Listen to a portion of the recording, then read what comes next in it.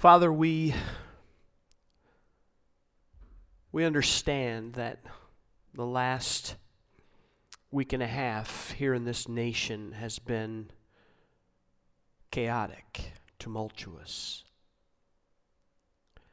And Father, the song that we have just sung and worshiped together with declares, "It is well with my soul." Lord, in that original song, the author was referring to losing his wife or his children rather, in a shipwreck at sea. And when Horatio Spafford crossed the Atlantic and arrived approximately in that place, that area where the ship had gone down, he penned those words, "It is well with my soul." He wasn't writing them from a time of great joy in his life. He wasn't writing them from a time of great accomplishment in his life. He was writing them from the lowest moment that he had ever experienced in his life. And Father, there are some of us here that feel like we are at low moments in life. Lord, we've lifted up your name, we've praised you, we've declared in faith, "It is well with my soul." But yet the feelings that we have inside really don't line up with what our words are speaking. And Father, I pray that Lord, you would just minister right now.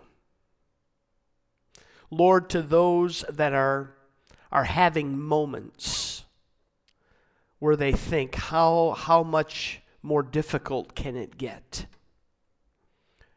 Father, some of those are family related. Some of those might be health related.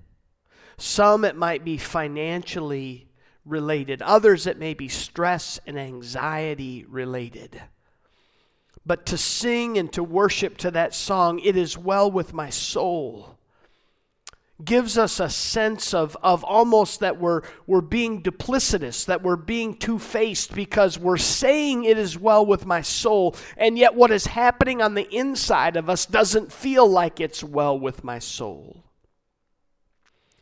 And so, Father, I pray that by the power of your Holy Spirit right now, Lord, that you would begin to move in the hearts and lives of those who are struggling with that feeling. And Father, I pray that in faith, as even a prophetic statement, we would say, "It is well." Even though the circumstances don't look that way, we would declare, "It is well with my soul." Father, I thank you for your grace. I thank you for your peace that you have made available to us. And I pray, pour it out today in Jesus' name. Amen. Well, good morning. We want to welcome you to our online service here at Silver Creek Church. My name is Kevin Taylor. I'm the lead pastor at Silver Creek. It's great to be with you today. And we're starting a new series in the month of June called Love Does. And I stole that series title from author Bob Goff, who used it for a book titled Love Does. And I'm not taking the message from the book, but I love the title, and I'm going to steal that message. And over the course of the next month, we are going to look at 4 passages of Scripture that will help us to understand what love does. And today, the passage that I'd like us to start with is found in Romans chapter 13, beginning at verse 8. Paul says this, "Let no debt remain outstanding, except the continuing debt to love one another. For whoever loves others has fulfilled the law. The commands, you shall not commit adultery, you shall not murder, you shall not steal, you shall not covet, and whatever other commands there may be, are summed up in this one command. Love your neighbor as yourself. Love does no harm to a neighbor. Therefore, love is the fulfillment of the law. And do this, understand the present time. The hour has already come for you to wake up from your slumber, because your salvation is nearer now than when we first believed. Today, what I'd like us to do is to look at these verses in Romans chapter 13, because I believe they're going to show us four things that love does. And the first one is this: we need to live debt-free. Love lives debt-free. That first verse that we read there in Romans chapter 13, the first part of verse 8, let no debt remain outstanding except the continuing debt to love one another. There's a guy that we hear often on the radio, and some of you have even probably taken his course. His name is Dave Ramsey, and Dave Ramsey talks about debt-free living. He's got a really neat program called Financial Freedom, and it's a really an interesting program, and a lot of people have really benefited from it. And he tells people how they can become debt-free, and when they become debt-free, he has them sometimes come and visit his headquarters, and they do something called the debt-free scream. And literally at the end of their interview on the radio, he will have the individual or the husband and wife, they will scream loudly the words, I'm free, or I'm debt-free, or freedom. In fact, he even uses a line from a movie where a character yells freedom. He puts that even in the background of their debt scream. And that scream comes because the weight has been lifted. The weight of owing creditors has been lifted from their hearts and their minds. Well, I want you to notice the word that Paul puts in here in Romans chapter 13. It's the word accept. He uses the word debt once, and then he uses the word debt again, but he puts the word accept in between those two things. And what Paul is really saying is that after we've paid off the credit cards, after we've paid off the car payment, after we've paid for our college loans, after we've paid for the kids' braces, after we've paid for the camper or the boat, after we've paid all of those things off, he uses that word accept. And he says that after you've done all of that you still owe a debt. And the word owe in the Greek, it means to be morally obligated to pay. Ellicott's commentary really makes the connection to the word dues. Now, my dad, I've told you this before, my dad worked for General Motors for 42 years. And last month, my dad celebrated his 20th year in retirement. And I'm really happy for my dad and love having him around. But think about that for just a moment. Working for 42 years and 20 years of retirement, and you're a part of a union, the UAW Local 95, my dad was a part of. And so for 62 years, every time he gets a paycheck, every time he gets a payment from his pension, they take out union dues. And literally that payment, it never gets paid off. As long as a payment goes out, a payment gets made for dues.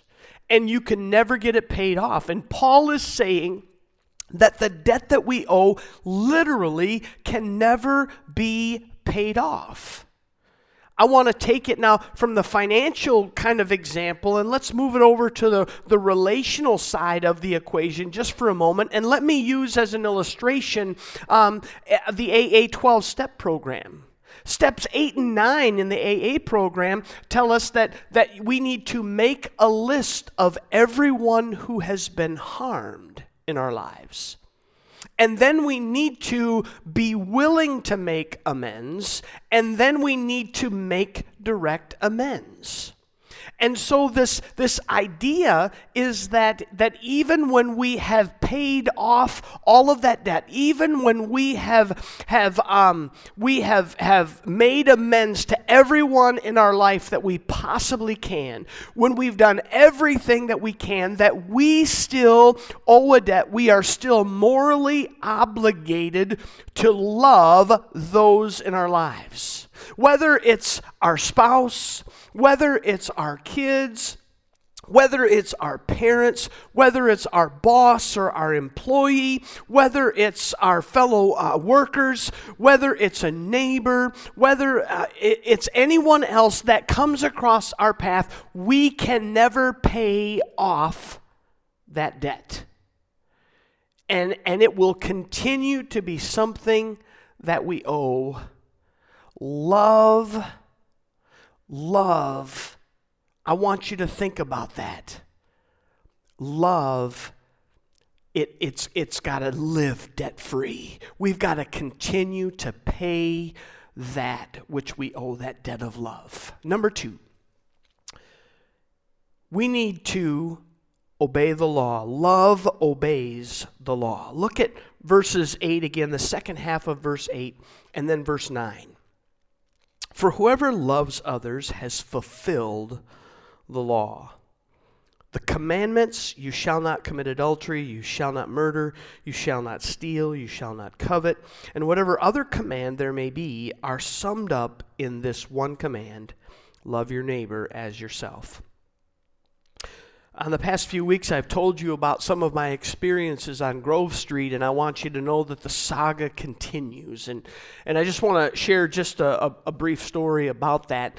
The other day, I was coming home after being here at the office all day, and I came through the roundabout there on 41 at 7th Street and Grove Street, and come through there onto 41, keeping my speed, as it should be, in that 25-ish miles per hour.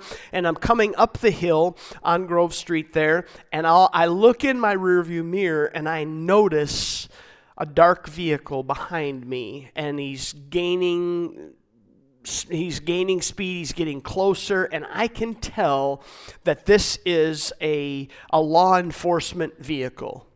And so I immediately, my hands are at 10 and 2 again, as I've said before, and I'm looking in my rearview mirror, and I'm thinking to myself everything that I need to say. And I'm thinking about the tail light that I'm having difficulty with, and I'm changing out the bulb, and I'm fixing the wiring, and whatever I do, it doesn't seem to be helping, and it keeps going out on me, and I'm thinking about, okay, I need to know that, and I'm thinking about the things that I need to say as that officer is preparing to pull me over, and I'm looking through my rearview mirror, and as we get up to the stoplight on McClellan, I notice that he starts to move toward the left lane. And he pulls right up alongside me, and he's really close to me. And I'm looking straight ahead. I'm just trying to act like I'm the perfect driver. And then I can tell that he lowers his passenger side window. So I turn my head, and I roll my window down. And honestly, this is what he said to me. Hey, Pastor, do you know that your left tail light is out? And I got to tell you, there is more to obeying the law than just doing 25 on Grove Street. And as we look at what Paul talks about in Romans 13, he alludes to the 10 Commandments found in the book of Exodus chapter 20. Now, throughout Jesus' ministry, many times he was tested, he was quizzed, he was challenged by the religious factions of his day. And in one particular occasion, what they asked him was, "Teacher, what is the greatest command?" And automatically our minds would go to the 10 Commandments given by God to Moses, but that is not what Jesus did. Instead, Jesus goes to what a scripture from Deuteronomy chapter 6 known as the Shema. It was a daily prayer that Jews would pray that started with the words, "Hear, O Israel, the Lord your God is one God." And in that prayer you would declare that you are to love God with all your heart, with all your soul, and with all your mind. And Jesus added the word "and."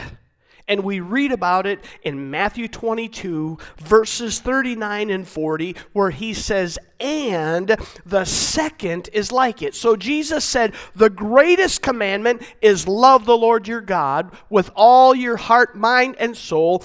And the second is like it, love your neighbor as yourself.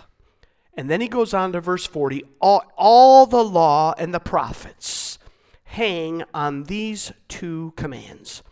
So when you boil it down, when you boil everything down in the Mosaic Law, and there are 613 laws contained in the Old Testament. It was extremely complicated, but when you boil it all down in the Mosaic Law, love God and love your neighbor is the fulfillment of the law. And to the Jew, the law was preeminent. There was nothing that was above the law. In fact, failure to obey the law in many instances would result in capital punishment. It was extremely serious. And what Jesus is telling us is that when we love God and we love our neighbor, we are fulfilling the entire revelation of God's divine plan and will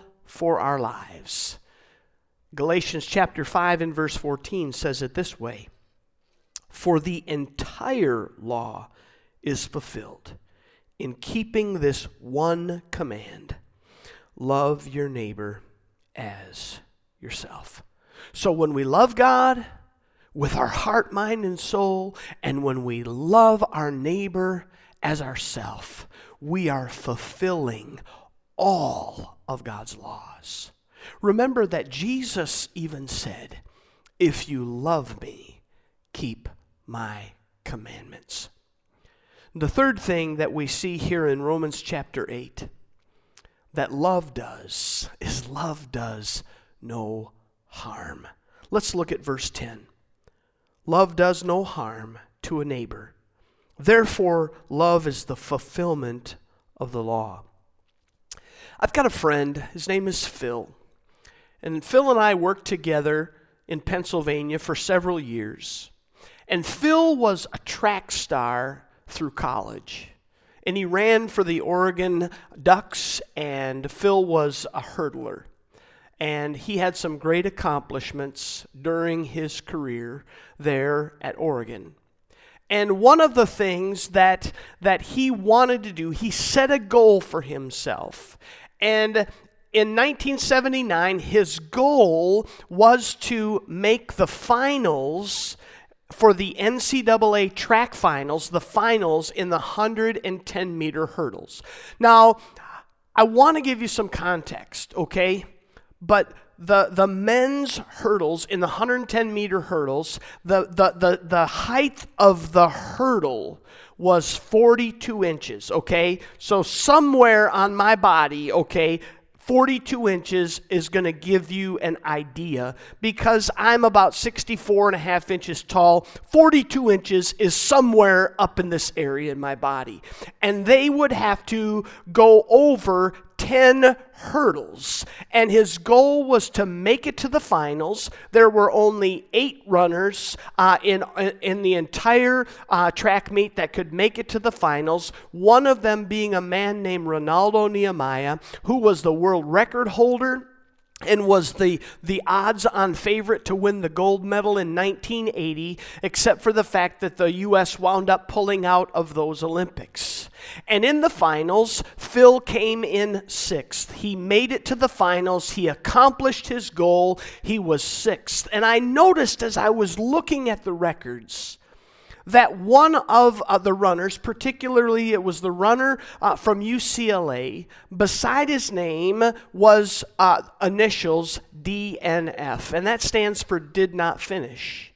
And so I had to ask Phil. I said, Phil, what happened to the runner from UCLA? And Phil said that because there was a little bit of a tailwind that day, and the steps that you take in between the hurdles, the wind pushes you closer as you go over that first hurdle, and then you're a little bit closer. And so those 3 steps that you take, your third step becomes shorter and shorter and shorter. And the runner from UCLA, by the 6th hurdle, could not even attempt to jump the hurdle, and so he pulled up and didn't finish the race. Well, the absolute minimum for finishing that race is to stay in your lane and to clear all 10 of those hurdles. What Paul is telling us is that the bare minimum of love is to do no harm. And right now, here in America, that is being trampled on every day. We see people like George Floyd who have lost their life so unfairly. We see the protests that have turned violent. We see the destruction. We see the harm that is being done, not just to property, but even to human life. And I see in America there is this strong cry for justice. And people they're saying, where is the justice in all of this? And some might even be wondering, where is God in all of this? And I want you to know, friends, that God is faithful and God is just. Psalm 33 says that God loves justice. We read in the Old Testament book of Zechariah, chapter 7 and verse 9, this is what the Lord Almighty says, administer true justice, show mercy and compassion to one another. I think it's common for us to want to hold someone responsible for the actions of those that we see every night on television. In the reporting. I just want to encourage you, be praying for those that you see. Be praying for those who are being given the task to stand there and uphold the law. Pray for those that are even trying to keep the peace. Pray for those who are trying to get a message across. But we see that there is a lot of harm that's being done. And to bring justice about in our country starts with do no harm. And it starts with us. It starts with me and it starts with you. I want to take it a step further. You see, our world is filled with injustice. And it's really not good for us just to focus on one. Think about this, that every day, just in our country, there are thousands upon thousands who go to bed each night hungry. They don't know where their next meal is coming from. They don't know what the source of their food is going to be.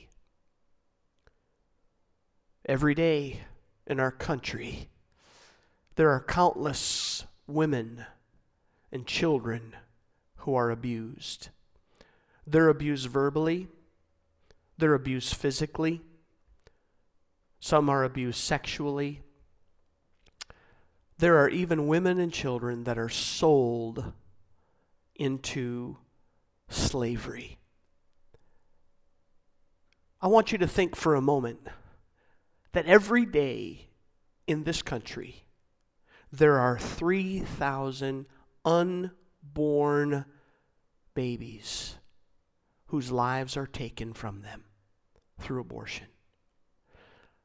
We have a lot of injustice that's happening.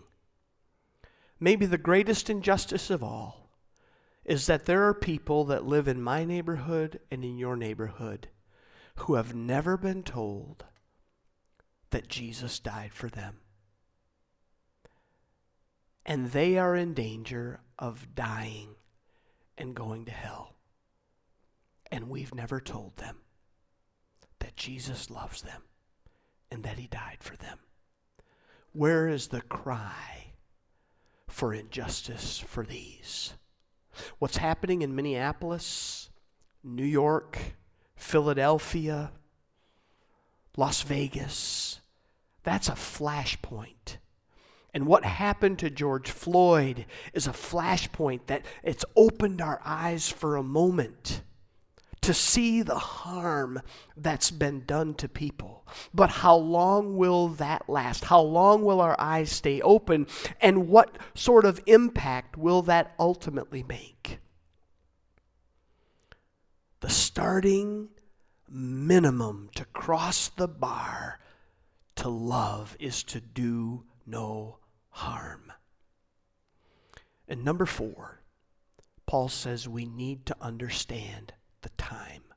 Look at verse number 11 there in Romans 13. He says, and do this, understand the present time. The hour has already come for you to wake up from your slumber, because your salvation is nearer now than when we first believed. What he's saying here is we need to remember the time. We need to appreciate the time. You see, friends, it's time for you and I as believers, as followers of Christ, it's time for us to wake up from our spiritual sleep. We need to shake off the lethargy that we have had that has kept us from loving people the way that we should love people. And the reason is because Jesus is going to return as he has promised. He said, I'm going to go and prepare a place for you. And if I go and I prepare a place for you, I am going to come back so that I can take you to be with me. We read in Acts chapter 1, verses 10 and 11, it says they were looking intently up into the sky as he was going. This is the disciples. They're looking up into the sky because Jesus has just been taken away into the clouds. And it says, when suddenly 2 men dressed in white stood beside them. Men of Galilee, they said, why do you stand here looking into the sky? The same Jesus who has been taken from you into heaven will come back in the same way you have seen him go into heaven.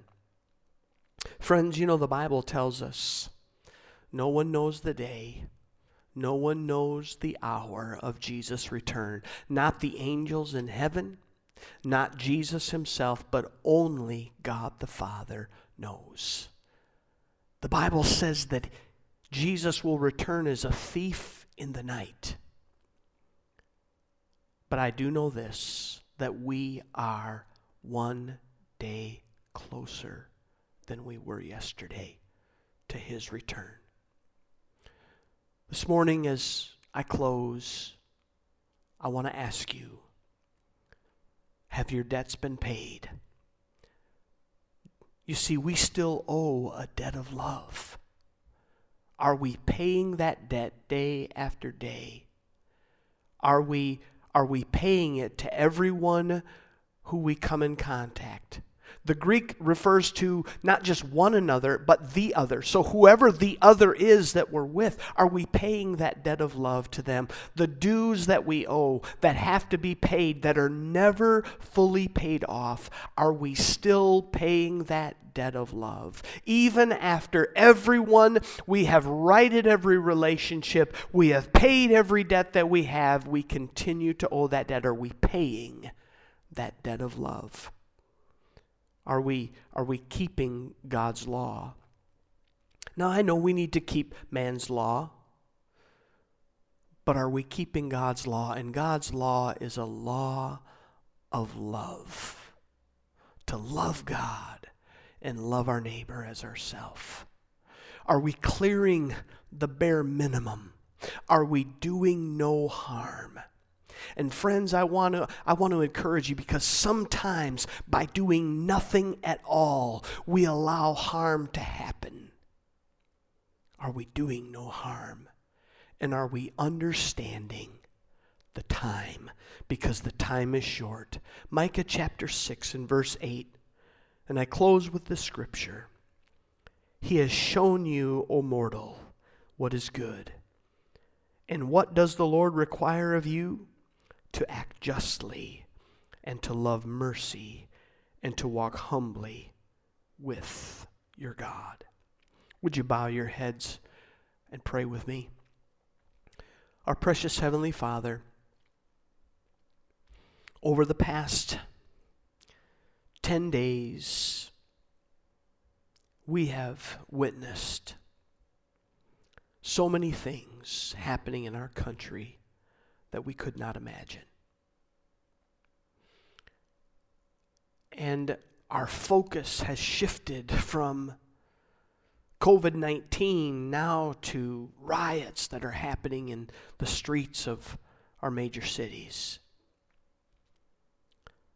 And Father, we might think that we are separated, that we think that somehow there is no application to us, but I believe that today you are calling out your church. You're calling out your followers to love their neighbor. And love does no harm. Father, I pray, Lord, that we would be prepared every day to pay that debt of love. Because Jesus paid our debt. And so we owe that debt of love to everyone that we come in contact with. Father, I pray that we would live according to your law of love. And I pray that we would clear the bare minimum of doing no harm, and that we would understand what time it is. That Jesus is coming soon, and that he's one day closer than he was the day before. Father, I believe that the day of Jesus' return is not a day that moves back and forth, and not a day that is just according to some whim, but I believe that Father God has determined a day that this is when my Son will return, and though that day will come as a surprise, Father, I believe we're one day closer. And I pray that we would live ready, and that we would be a people that love God with our heart, soul, and mind, and that we would love our neighbor as ourselves. Father, may we spread your love to this lost and dying world. In Jesus' name we pray. Amen. Thank you for being with us this week. We're so glad that you did. And we pray that you will go out and that you will be the body of Christ and love others within our community. We love you. We're praying for you. We hope to be with you very soon. God bless you and have a wonderful day.